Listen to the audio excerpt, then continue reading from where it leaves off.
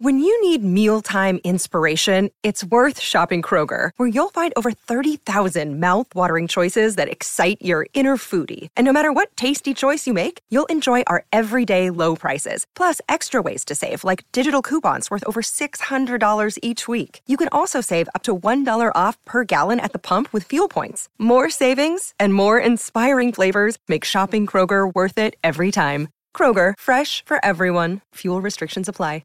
With threats to our nation waiting around every corner, adaptability is more important than ever. When conditions change without notice, quick strategic thinking is crucial. And with obstacles consistently impending, determination is essential in overcoming them. It's this willingness, decisiveness, and resilience that sets Marines apart. With our fighting spirit, we don't just fight battles, we win them. Marines are the constant our nation counts on to fight the unknown. And through adaptable problem solving, we do just that. Learn more at marines.com. TCL is a proud sponsor of the Score North Studios. TCL, America's fastest growing TV brand.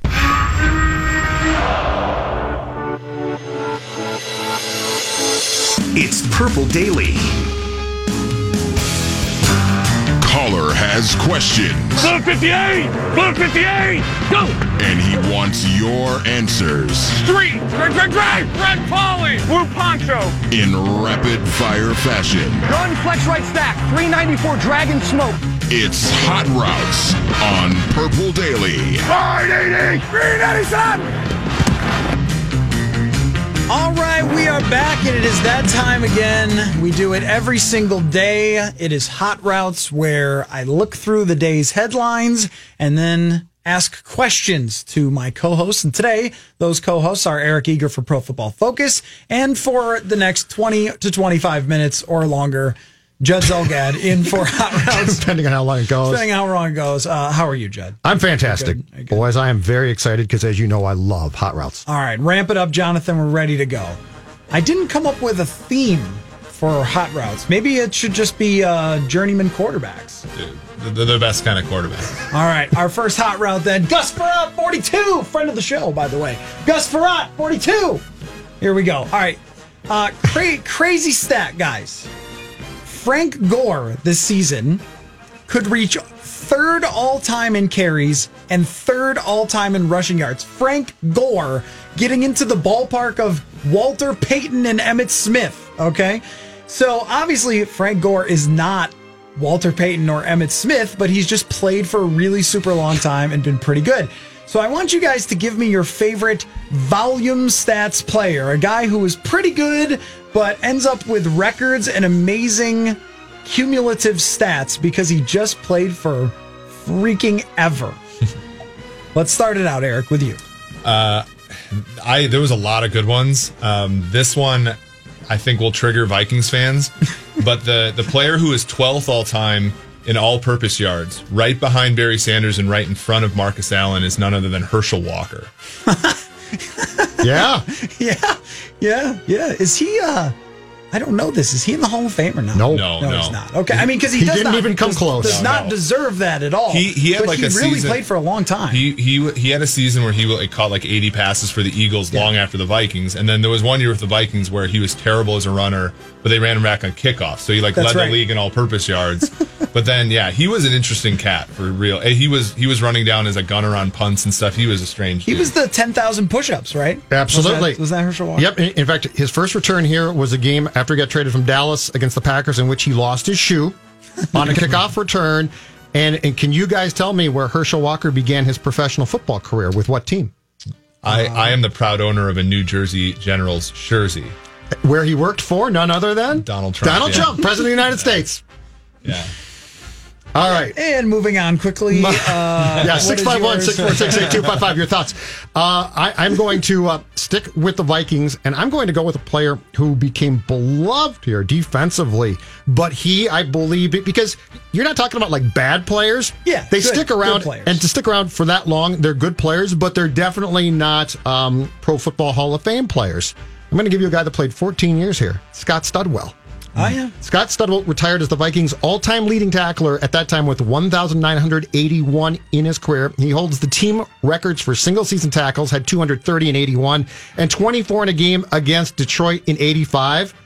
Definitely not a Hall of Fame linebacker, but he played 14 years, and because of that, he accumulated some enormous statistics. Remember when a linebacker could get 20 tackles in a game? just slamming into fullbacks. Studwell was sort of hilarious at the end there because they would like start him and play him a series and then just put like Ray Berry or whatever his name was in the game. Like he certainly cared about the start streak and all that stuff. Absolutely.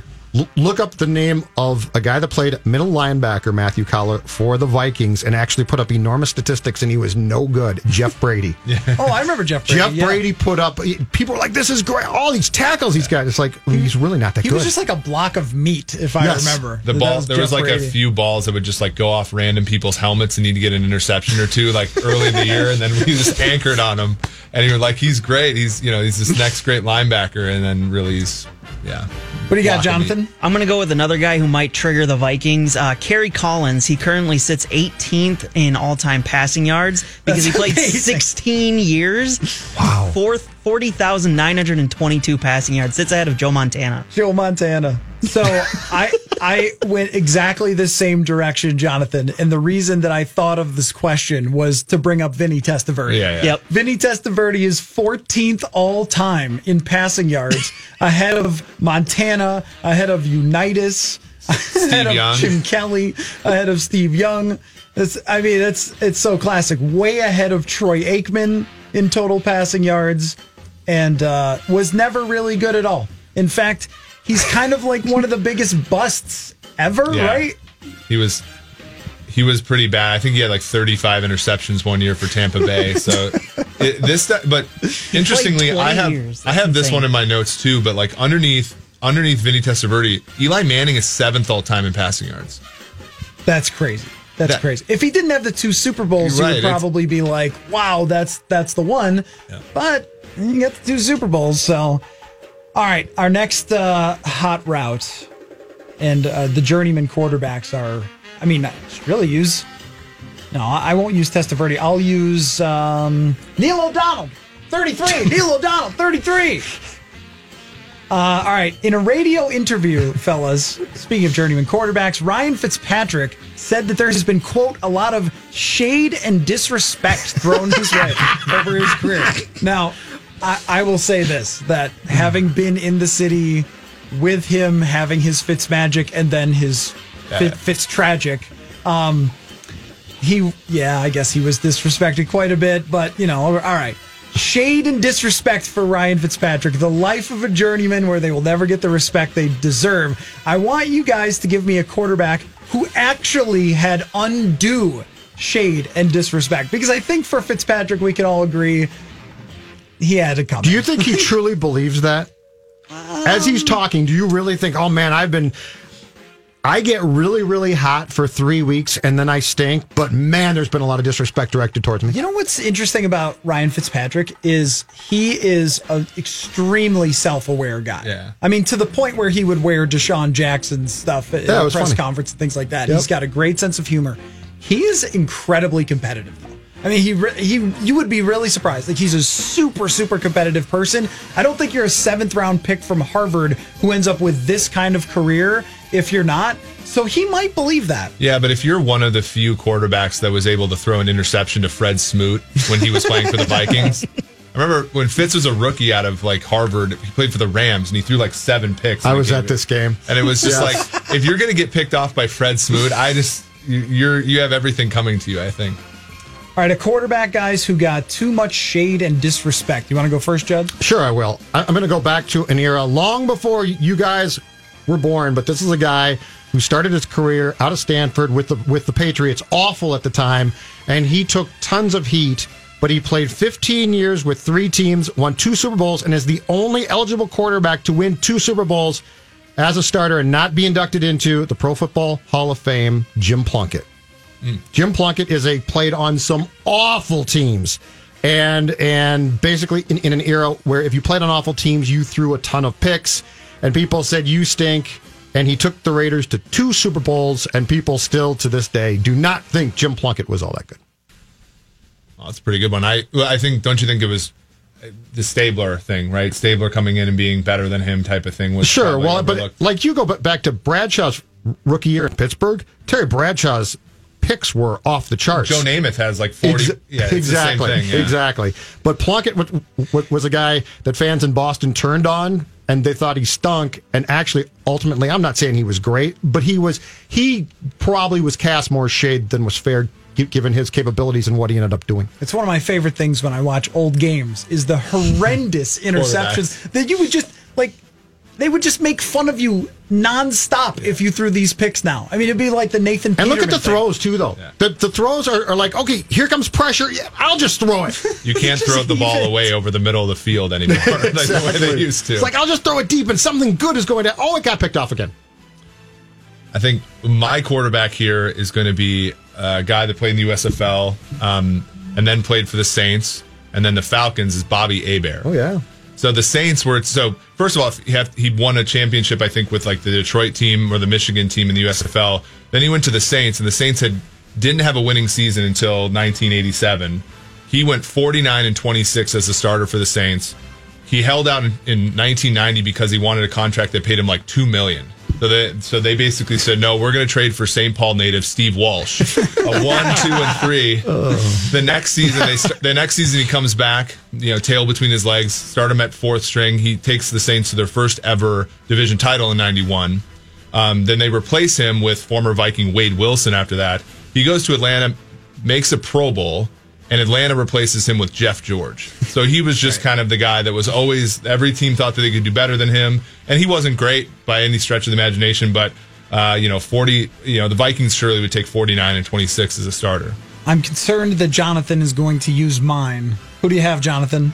I have a quarterback who got too much disrespect. I have Matt Ryan here. He gets a lot of crap for the Super Bowl loss. Sure. And he doesn't get a whole lot of praise for what he's done in the regular season. It's only taken him 10 years to get up to 12th in the all-time passing yardage standings. Mm-hmm. I think he deserves a lot more respect than he gets right now. I will agree with that. And he didn't play defense in that Super Bowl. Yep. He didn't call the play to not run the football that gave the Patriots the opening there. He should have won the Super Bowl. He did enough for his job to win the Super Bowl. You're not up by 28-3 for no reason. I mean, right. And Eli Manning probably didn't play as good as Matt Ryan did in that Super Bowl in the ones where he got to be the MVP. So that's a good pick. I was concerned because of the Vikings connection that you were going to pick this guy that is my selection, Randall Cunningham. Oh, that's a good one. In his time in Philadelphia, Randall Cunningham did nothing but win and was one of the most exciting football players that has ever stepped on a field. And what did he get from his coaches and from fans was, oh, this guy can't win in the playoffs, and he's just a runner and not a thrower, and all these things about he just wasn't good enough for Philly, even though he would make the Pro Bowl and he was exciting. And when you look at what he did in Philly, he went 63-43-1. Yep. That's a hell of a lot of winning for a guy who was talked about as being just not good enough all the time. Rich Kotite once benched him for Bubby Brister. But that was Rich Kotite, and so I understand why he did it, because he was Rich Kotite. Yeah. And my backup pick, in case Jonathan picked Randall Cunningham, was Cam Newton. I think that for a guy who won the NFL MVP and has shown on many occasions that he also can win a lot more than he's going to lose, Cam Newton, everything he does under the microscope all the time, it seems, which many quarterbacks are, but I feel like a lot of over criticisms for him. And when somebody scores 50 rushing touchdowns, don't look at their quarterback rating, okay? Yeah. Because he ran in all those touchdowns instead of passing them. I went to the trouble once of adding up all of his rushing touchdowns and making them all 5-yard passes to see what his rating would be, and it was like a 95 instead of an 80-something. So anyway, that aside, Randall Cunningham and Cam Newton. You asked me earlier about Josh Allen. I mean, Cam Newton is the ceiling for Josh Allen as a player. Low completion percentage, good runner, down the field type guy. I don't see it, but that's really like if you're looking for the comp. Very, very best case situation. All right, our next hot route with journeyman quarterbacks. I'll go Eric Kramer, 13. Eric Kramer, 13. They should do this. Why don't they do this? They mean something? Like Omaha means something. Yeah, absolutely. They should just pick Eric Kramer, random Lion, Bear, right? Like Chargers even. Part of a great trio with the Lions that made the playoffs one year, right? Wasn't it Eric Kramer? Andre Ware. Also played for the Vikings yes. for a short time. All right. The Giants, guys, they have been the off-season punching bag. Everyone has their Dave Gettleman jokes. They did actually acquire a really interesting player that we haven't talked about really at all in Jabril Peppers. So he's expected to play even more snaps in New York than he did in Cleveland. And they said that they are going to keep Jabril Peppers at the kick returner and punt returner role. So here's my question. Will we ever see a day when kick and punt returners matter again? Because they kind of don't now. And also, will there ever be a two-way player again like Deion Sanders? Eric, you want to go first? Yeah, I mean, I think Cordero Patterson certainly matters now, but he's a very singular point in that, like, he's playing for teams that are, for example, the 2015 Vikings, he won a game for them by returning a kick. Last season for the Patriots, he won a game for them in Chicago by returning a kick. Like, he's certainly somebody that matters. He changes the game a little bit. Other than that, though, I cannot think of another player at that position that really teams have to account for. But you're talking with Patterson, he's second all-time in kick return average to Gale Sayers. So he's a special player. I don't know if we're going to see that again. I think on average, probably no. For the two-way question, I would say probably not. But the thing about the league currently is you need 6, 7, 8 defensive backs on sub-package downs. And unless you're going to stock your roster with a bunch of defensive backs, you might start to see, as the Patriots have done with the Troy Browns and the Edelmans of the world, you might see some of them play in sub packages. But I don't think you're ever going to see a guy who's a full-time shutdown corner playing 500 snaps as a receiver as Deion did in like 96. Answer your first question in my mind is no. In fact, I think the kickoff is dead within 5 years. I think it's gone. The league doesn't want it, and it keeps trying to basically say, let's make it more boring. No, hold on a second. This year it'll be even more boring. So I think the return game itself is dying. So no on your first question. I think the answer to your second question, as we continue to skew in the way of the Sean McVays and young coaches, is absolutely yes. I think positionless sports, so not just football, basketball, baseball, positionless players in sports are becoming more and more popular. So, yes, I think that some team is going to find the secret formula for the amount of snaps that won't get a player essentially killed. But no, I think that you are going to see, and I don't even know if I can envision how it's going to work exactly. But there are people who are going to come along and say, basketball now has guards playing forward and center. Yeah. And so I could definitely see a day where a corner is playing running back or something. So my answer is yes, and I think it's going to be exciting, and I think it's going to change the way, probably, that eventually we think about roster construction as well and the use of players within that construction. I'm going to go no on the returners. I just don't see it happening with the league trying to get rid of the kick return and the punt return. There's not a whole lot of guys out there that come to mind, like Eric said. It's amazing. You used to know all of them. Yeah. Like every team would have their specific guy, and you'd be like, man, that Glenn Milburn, big fan. Alan Rossum. Rick Upchurch, man.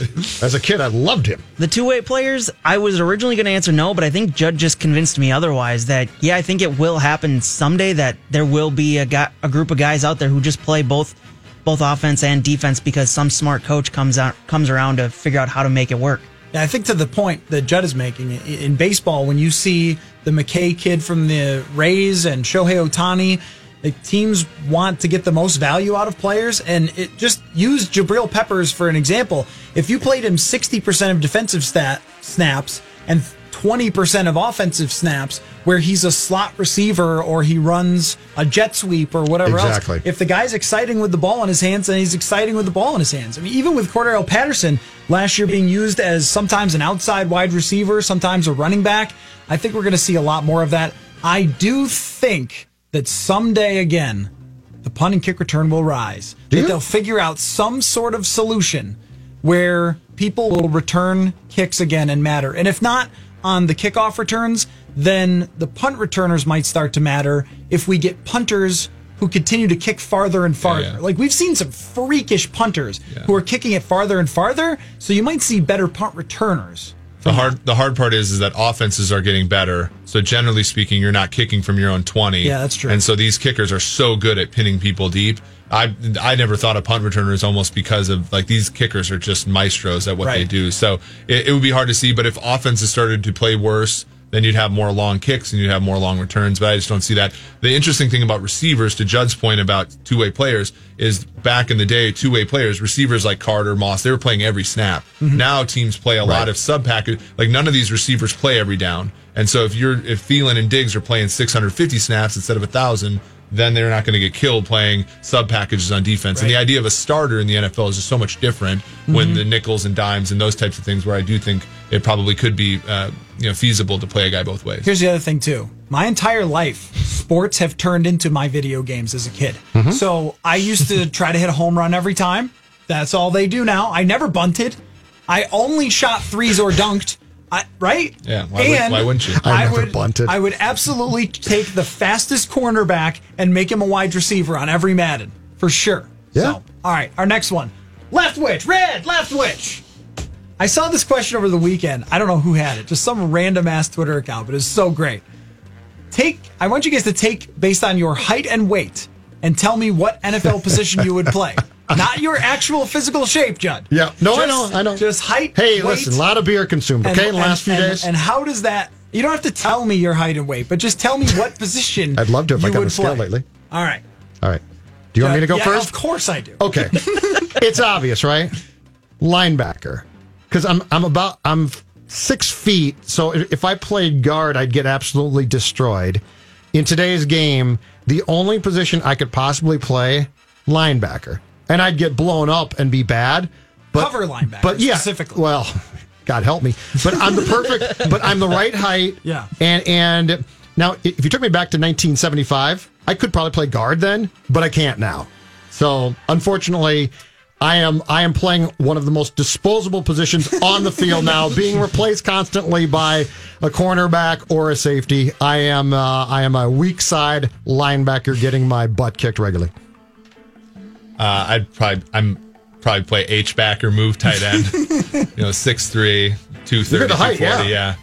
That's probably that's exactly what I played in college. So it's sort of the same. I like Judd said, I'd be constantly replaced by younger, faster players. But Hey, Igor, get out of there! You're not in this package. You're in that one. For me, just because my height, probably running back. It's the only position on the field right now. You can be short and get away with it. You could be like C.J. Anderson, for example. Yeah, sure. We can go with that. You're not quite Ironhead Hayward. But No, he's not. Run and shoot running back. Just bowling ball. Gary Brown came up on the show last week. He was one of those guys for the Oilers. So I found a guy who is literally the exact same height and weight as me, who's just perfect for this. Because now, Adam Thielen, like he and I look eye to eye. He might be a half an inch taller than me, and he's about the same weight. But I don't want to use that because that's just not me. The guy who had the exact same height and weight is Kellen Moore.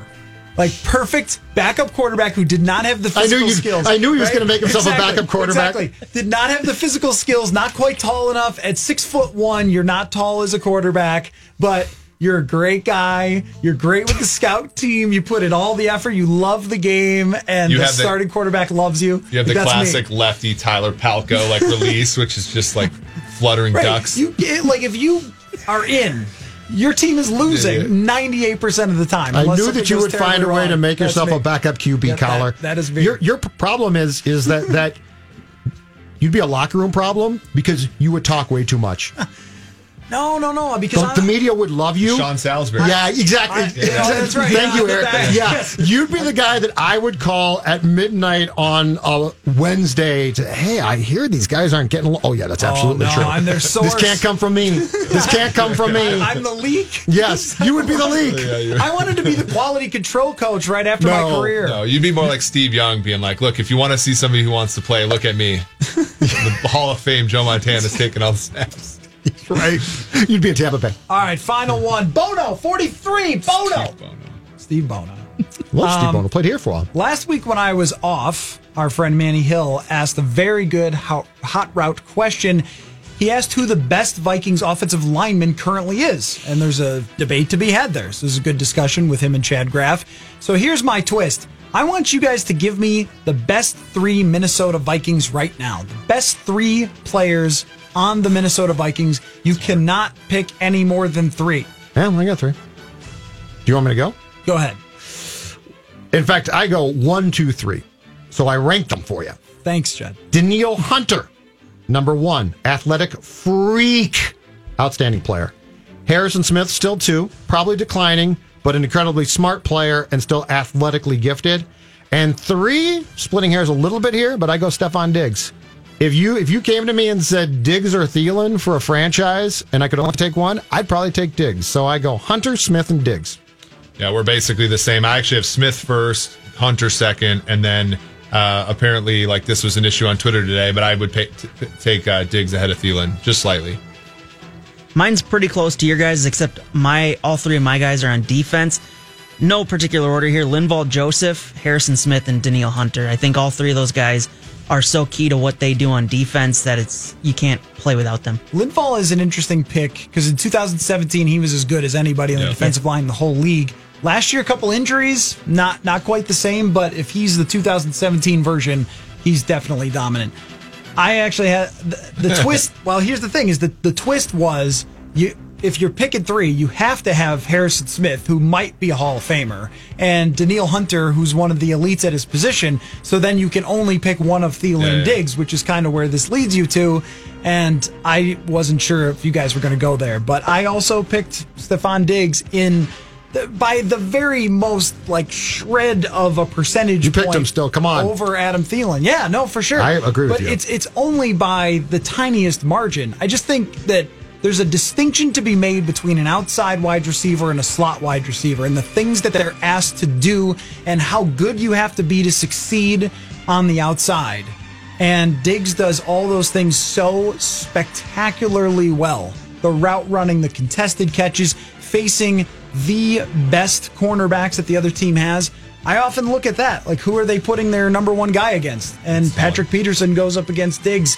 So I would give the very, very slight edge there, but both amazing talents. If this was asked a year ago at this time, I think it'd be a lot harder, right? Because you'd have to put Rhodes and Joseph in the conversation. Yeah, absolutely. And then you're talking about where do we take all defensive players, or do we take one of the receivers in that spot? And Diggs had I think Diggs' best season was a year ago, so it was even more of a push between the 2 of them. But. So the other guy that's interesting for this is if you say that he's healthy is Dalvin Cook.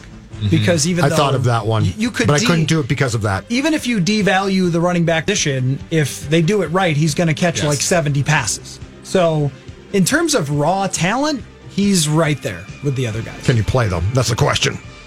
This has been your Monday edition of Hot Routes. Thank you, Judd. Thank you, guys. This was fantastic. This was fun. All right, we're going to take a break. We're going to come back. I'm sure we have something that I wrote down to talk about, but I don't remember what it was. I'm sure it'll be about football. We will return on Purple Daily. The 2019 ESPYs auction is live now through July 10th. It's ESPN's biggest and best auction ever, packed full of more than 80 exclusive one-of-a-kind sports, travel, and celebrity experiences. Visit ebay.com/ESPN to bid. Proceeds benefit the V Foundation for Cancer Research. Our coaching staff did an unbelievable job preparing us last year. Unfortunately, we didn't go out on offense and execute. We weren't very good on third down. We didn't score as many touchdowns in the red zone as we probably should have. And, when you don't do those 2 areas of football very well, it's not going to result to very many wins. That was Kyle Rudolph on Pro Football Talk Live, or whatever the show is called that they do, the Pro Football Talk show on profootballtalk.com, I guess. Sure, that works. Yeah, that was that. Yeah. Kyle Rudolph there. Matthew Collar, Eric Eager from Pro Football Focus, Judd Zulgad sticking around here in studio. Coming up at 4 o'clock, it will be Mackie and Judd with Rami, and plenty of baseball to discuss then, but we carry on with football. And if you missed our announcement, very cool thing coming up July 17th through 19th, I will be broadcasting from the PFF studio, so I'm really looking forward to that. All right, so last night, Eric, you and I were talking about this a little bit, messaging back and forth about teams in the NFL that have the hype. Because last year, around this time, Super Bowl or bust was the thing. At one point after a preseason game, Kirk Cousins got so annoyed with being asked about Super Bowl or bust that he sort of berated would be the wrong word, but maybe kind of got agitated with a reporter and went on a big long spiel about being asked every game or every day about Super Bowl or bust. And it might be the confirmation bias thing to say that impacted the Vikings, the amount of hype that they had last year coming off the NFC Championship. But I also think there was a general feeling in camp of they know what's being said by everyone outside of here. They know they're being talked about as the potential Super Bowl champions for this year. They know the pressure that comes along with this. And I thought that it had an impact on them. So I look around the league now, Eric. This is not the Vikings. They have that monkey off their back, and that might help luckily them. for Kirk, I mean, he played his way out of that narrative. So, so I think it's the Browns this year. I think the Browns are the team that is dealing with an incredible amount of hype, that all the focus is around them. And I think if you don't have Tom Brady, you don't have Aaron Rodgers, and you don't have Drew Brees, where the expectation every year is going to the Super Bowl, that you can sort of pop up and become that magical team. I think it has a legitimate impact on teams throughout a season that they know every game has to be a win for them. Otherwise, they're letting down after a big offseason of hype. Well, yeah, I mean, I think, quarterback play being the most important thing, and generally speaking, teams that do well despite not having the elite quarterback are doing so based upon noise, right? So you look at the Baltimore Ravens, they were 4-5. Lamar Jackson comes in, gets them to the playoffs, but you're not expecting that thing to happen with him again. You're not expecting the league to be able to go after the run like that, and they're going to make him make passes, and that's why you get regression. The great quarterbacks stay great, right? So their wins are generally a product of how good they are against the other. So the question for the Browns is Baker Mayfield actually worth this, this hype? We liked him quite a bit coming out. He had a great rookie season, but again, it's a lot harder to get from 7 wins to 10 wins than it is to get from 0 wins to 7 wins. So I think that's really mostly the point. It's just like you're not sneaking up on anybody. The division is a lot better than people think. So very much like the Vikings a season ago, where if you bet the Browns under, you're implicitly betting on the over for the Steelers or the Ravens or the Bengals, and I think that's probably the smart thing to do. Still the Browns too, right? It's just hard. It's fun to see them improve, but like this expectation that, they're going to be really, really good. Inexperienced coach and Kitchens as well. There's a lot of factors there, including Beckham, that scare me, because they could go great and it could be fun, or it could blow up. What happens the first time that Odell is running wide open and Baker misses him or doesn't see him? Yep. And OBJ is not going to say, that's okay, buddy boy, I'm fine with that. He's going to go back and say, what the hell happened? Baker's, he's experienced enough now, and I don't think his temperament is all the time that great. So is he going to blow up back at OBJ? There's just a lot of things there that are going to be fun to watch. I would just caution they're not going to work out as well as Browns fans necessarily think, unfortunately. And Baker Mayfield already made a mistake this offseason calling out one of his teammates, and it's rule number one of being the leader: don't mess with your teammates' money. Don't mess with his family. Which Favre did with his business. Javon Walker. With Javon Walker, who then ripped his knee up. But he got pushback for exactly that. Yeah. You're right. So if Favre don't talk about that. Right. If guys are upset about that one thing, leave it alone. Right. So already he kind of had a faux pas there. And I remember, Eric, you and I talking a lot during that draft with Baker Mayfield when we were trying to figure out, okay, who's the best quarterback here? And I actually like Josh Rosen quite a bit. We'll see if that works out with Miami or potentially somewhere else if Miami decides to tank and maybe he never becomes anything. But the one concern I had with Mayfield was not the arm strength or the accuracy or even being a system quarterback or anything like that.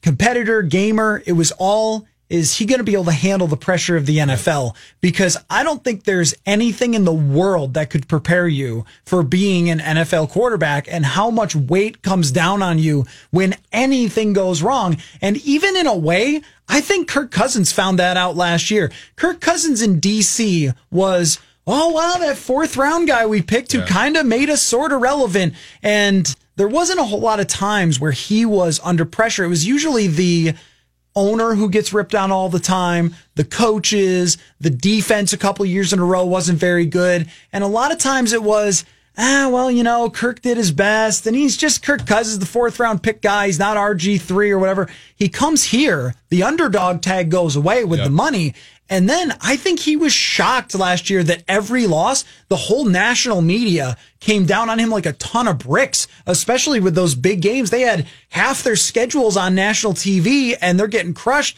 Well, the same thing is going to happen to Cleveland if they have a few bad losses to start the season. Well, that's the thing. Like in Washington, it was always like this franchise is dysfunctional. Okay, blame it on that. They never believed in Kirk. They never gave him the long-term contract. It was sort of always this like collection of things. Whereas in Minnesota, it was like, we're going to isolate the one thing we need. And that one thing we need didn't get us to where we want. So it has to be that. I think with Cleveland, the issue is okay, the whole time there was all these excuses that Kirk had before. Hugh Jackson is, a terrible coach. This franchise is cursed. They still have the owner who has his own like demons. But like essentially, the idea is like, okay, we got rid of Hugh. We lost a couple games to some good teams, but then we got in a roll. Like they really haven't hit any bumps. And I think when we talk about teams that get over the hump, they're terrible for a while, then they're good.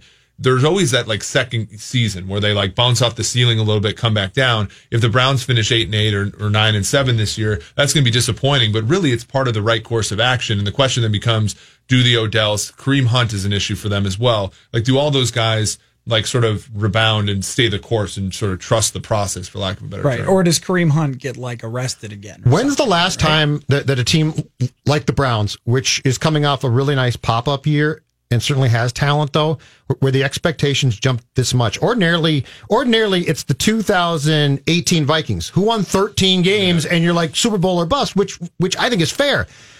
I don't remember a ton of teams that were like the Browns, where all of a sudden it's, they're a Super Bowl type team. The Niners last year were a classic example, right? So they were 1-10.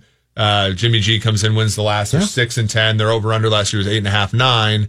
And then, of course, we see exactly what happens. Noise happens, right? Quarterback gets his knee hurt. They're weak in this defensive secondary. They're 4-12 or 5-0, whatever they were. So I think it's a class. There aren't that many that happen, and it's usually because of one thing, and that one thing is always tenuous. With the Browns, I think it's new quarterback, lack of dysfunction relative to the rest of the time, but that could all turn for the reasons you guys have said. So here's my question with this Vikings team, because last year it was a very unique type of pressure that only comes along every once in a while when you don't have Tom Brady. And the interesting thing about the Tom Brady thing is it's implied that you're a Super Bowl favorite. So no one asks you about it. No one goes up to Tom Brady and is like, what's it like to be a Super Bowl favorite this year? Is it Super Bowl or bust? Tom Brady would be like, what? We've won a bunch of them. Like, what are you talking about? Like, every year I exist is a year that we should win the Super Bowl. So when you are not one of those teams that has 3 or 4 guys that every year it's you should be in the championship game or this was not a great season, then the media is much more interested in you as a story when that happens. And that's where, Los Angeles is a team that actually lived up to the hype in a second year. So after the first year, they were a pop-up team and a great story. They lose in the playoffs, but wow, what a good season. Next year, they're a Super Bowl favorite, and they actually lived up to it. But my question is different, though. With the Vikings this year, I think that there's a very similar level of pressure, but it's just coming from a different place. And this is another one where you see teams collapse underneath the weight of it, and it's hot seats. Everyone has hot seats this year. And you could very well see Mike Zimmer get back to the playoffs, win a couple playoff games, and he's got a lifetime contract this year. But if they go 7-9, I think everybody's gone. I think ownership spent so much cash out of their pockets for Kirk Cousins and everybody else that if they miss the playoffs 2 years in a row, they're out. So now the conversation switches to, do you guys realize if you mess this up that this is all over? Like this whole run here that you had this window to win the Super Bowl, it's pretty much done, and we're going to clear everybody out if you don't win this year.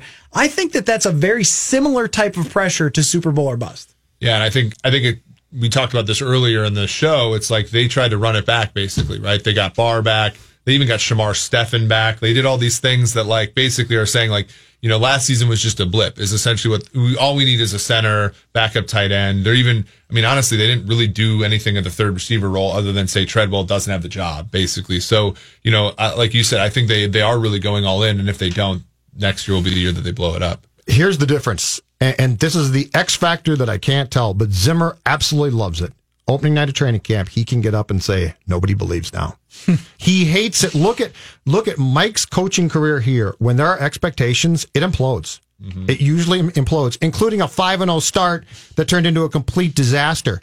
But he loves nothing more than to get up the opening night of camp before they take the field and say, gentlemen, it's us against them. And it works sometimes. The question I have is, does Cousins thrive in an environment where he convinces himself the pressure is off because he earlier failed?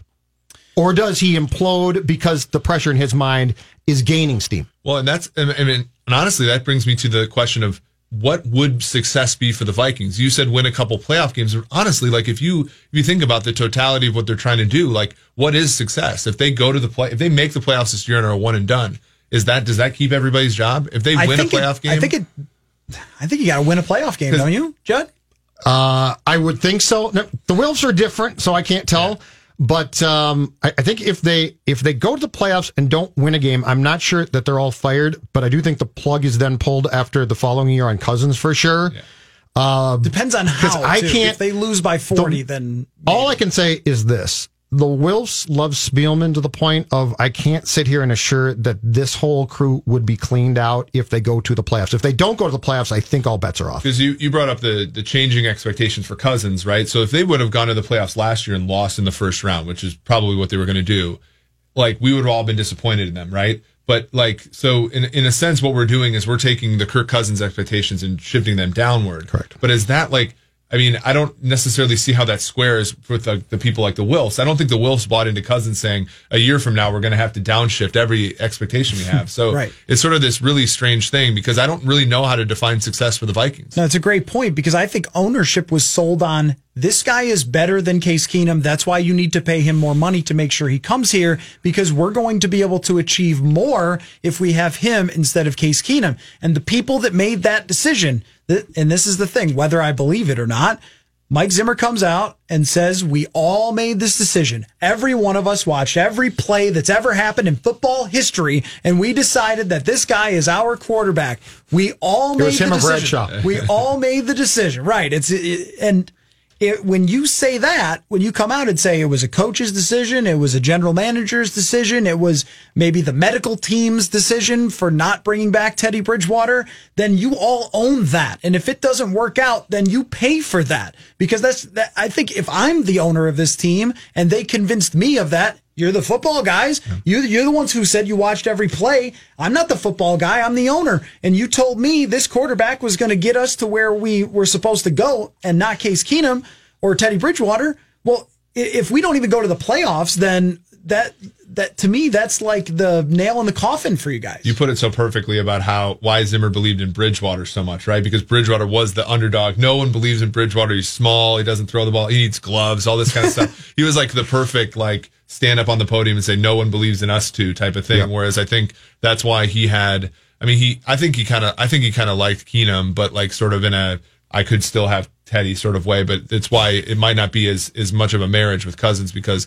as you said, he's not the underdog anymore. He's, if anything, we're lowering expectations from such a high place. But it's a really interesting point about what is a successful season for this year. And I was going to make another point on that, but we're up against the clock. So I'm going to take a break and then we'll continue the discussion. We've got Eric Eager from Pro Football Focus doing the whole show today. Judd Zulgad in for the next few minutes. And then Mackey and Judd with Rami coming up at 4:00 here on Score North. 3:49 here in the Twin Cities, and this means it's time for the Score North download. This Friday officially marks 4 weeks until Vikings are down in New Orleans for the opening game of the preseason, and it's just 2 weeks. This Friday officially marks 2 weeks until Vikings training camp opens up, so Viking season soon at hand as Matthew Caller yells football into the microphone here. MNUFC takes on FC Dallas this Saturday evening at Allianz Field. Join me and Dan Terhar also beginning football. at 6:30 p.m. with the kick. Football! Yes, football. At 7 p.m. right here on Score North, scorenorth.com, and the Score North mobile app. That's been your Score North download. Now back to more football on Purple Daily. Football. Real quick. Randy Moss remains the greatest. So NFL Films tweeted out, no defender was a match for Randy Moss on the 9 route. And then they show a bunch of highlights of Randy Moss running by people on the go route or the 9 route. And Randy Moss chimes in himself on Twitter and says, or any route. You don't become the second all-time with just go balls. Come on now, NFL Films. Yeah, he's right. Say it in Randy's voice. Come on now, NFL Films. Come on, y'all. No, he's exactly right. The best he could do anything. Oh, I know. He did absolutely anything. Somebody had a little quick slant of his where he juked so hard the defender just fell down and he was wide open. Hit him against D'Angelo Hall, and like D'Angelo Hall's first game was like came off the line of scrimmage. He's 20. Hall giving him like a 15-yard cushion. He throws his hand up 5 yards into his route and just blows by him for a Dante 70-yard TD. Was pretty and cool. Hall ran like a 4.3. Moss was just unreal. He redefined how we think about that position the first day that he played. I think it was against Tampa in '98. Yeah. And not only that, was that Randy Moss, you like to talk about, Judd, how the Packers went and got a bunch of cornerbacks in the draft. But the other funny thing about that is everybody else started drafting these tall wide receivers who were trash. So they'd be like, oh, this guy's the next Moss. He's a great athlete. And they all stunk. That was the thing about Moss is he probably could have played in the NBA. He's just such a he could have such a fluid athlete. Absolutely could have. Beyond just he was not a DK Metcalf. He was not a 40-yard dash. He was so brilliant and detailed in his movements. And I was talking with Mo Williams about this one time, and he's like, I know Mo Williams, right? Mo Williams was a very nice player. I like Mo Williams a lot. Mo would be great today with the pass catching and the blocking. Yeah. He took the shovel from Moss, right? Yes. Against the Broncos? That's him. I did an article on that, and that's why I talked to Mo. Yeah, I liked him. And I said, what was he like just playing with Moss? And because they said that he would do stuff like that in practice, and that's kind of how they came up with it, and that they had semi-practiced it before. And he said that Moss was just so detailed in practice that he was like the hardest practice player. He was a lot of times, and nobody knew that. He was a brilliant football player.